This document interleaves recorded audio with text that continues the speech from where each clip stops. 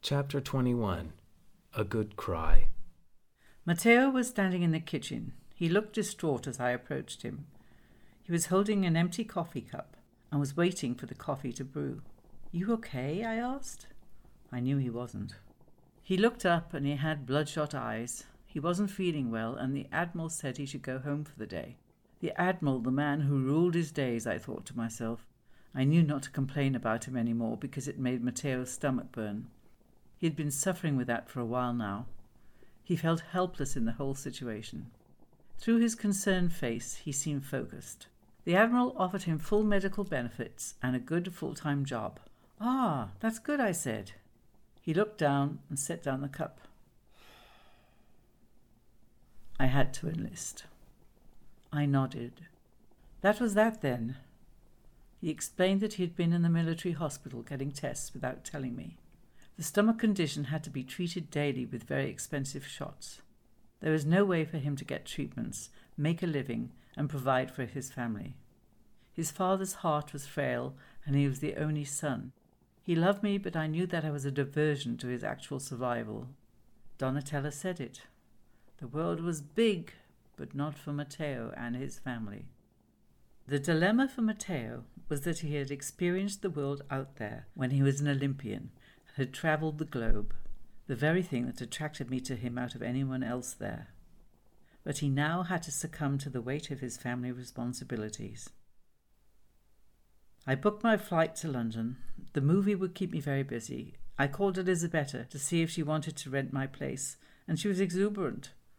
She said not to worry. Her new boyfriend, apparently he was one of the workers who helped with the couch, was a driver-owner of a JCB forklift.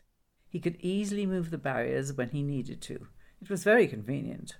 She said that the cats had done the trick about the rats too. Glad she was happy.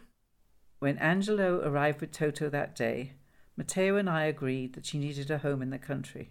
I drove her back to the woman with the Gap sweatshirt. The woman was overjoyed. She really needed a younger dog, and Toto was already familiar with her place. I handed her the leather leash. I didn't think she would ever use it.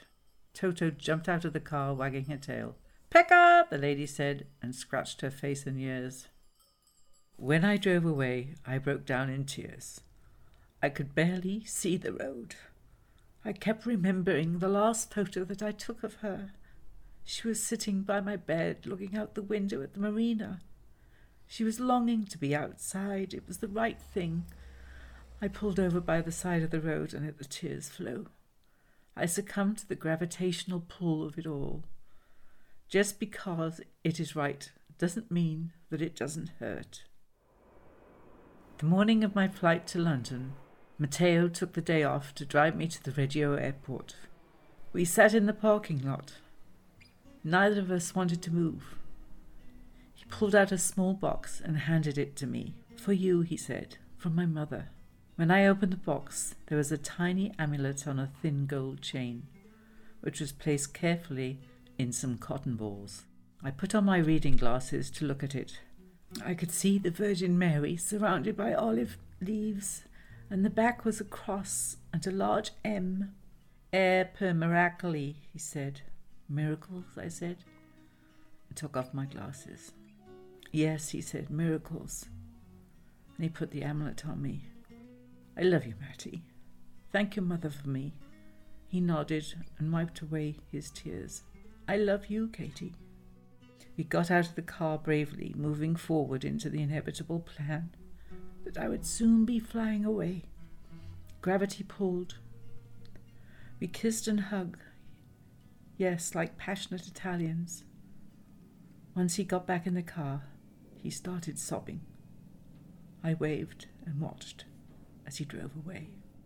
Once on the plane, I remember as it lifted off, I thought, so that was that. I would not see him again. There in the humming plane, it sunk in. I was devastated. I knew that Matteo also succumbed to the gravity that pulled him to care for himself and his family in this place. They needed him to survive.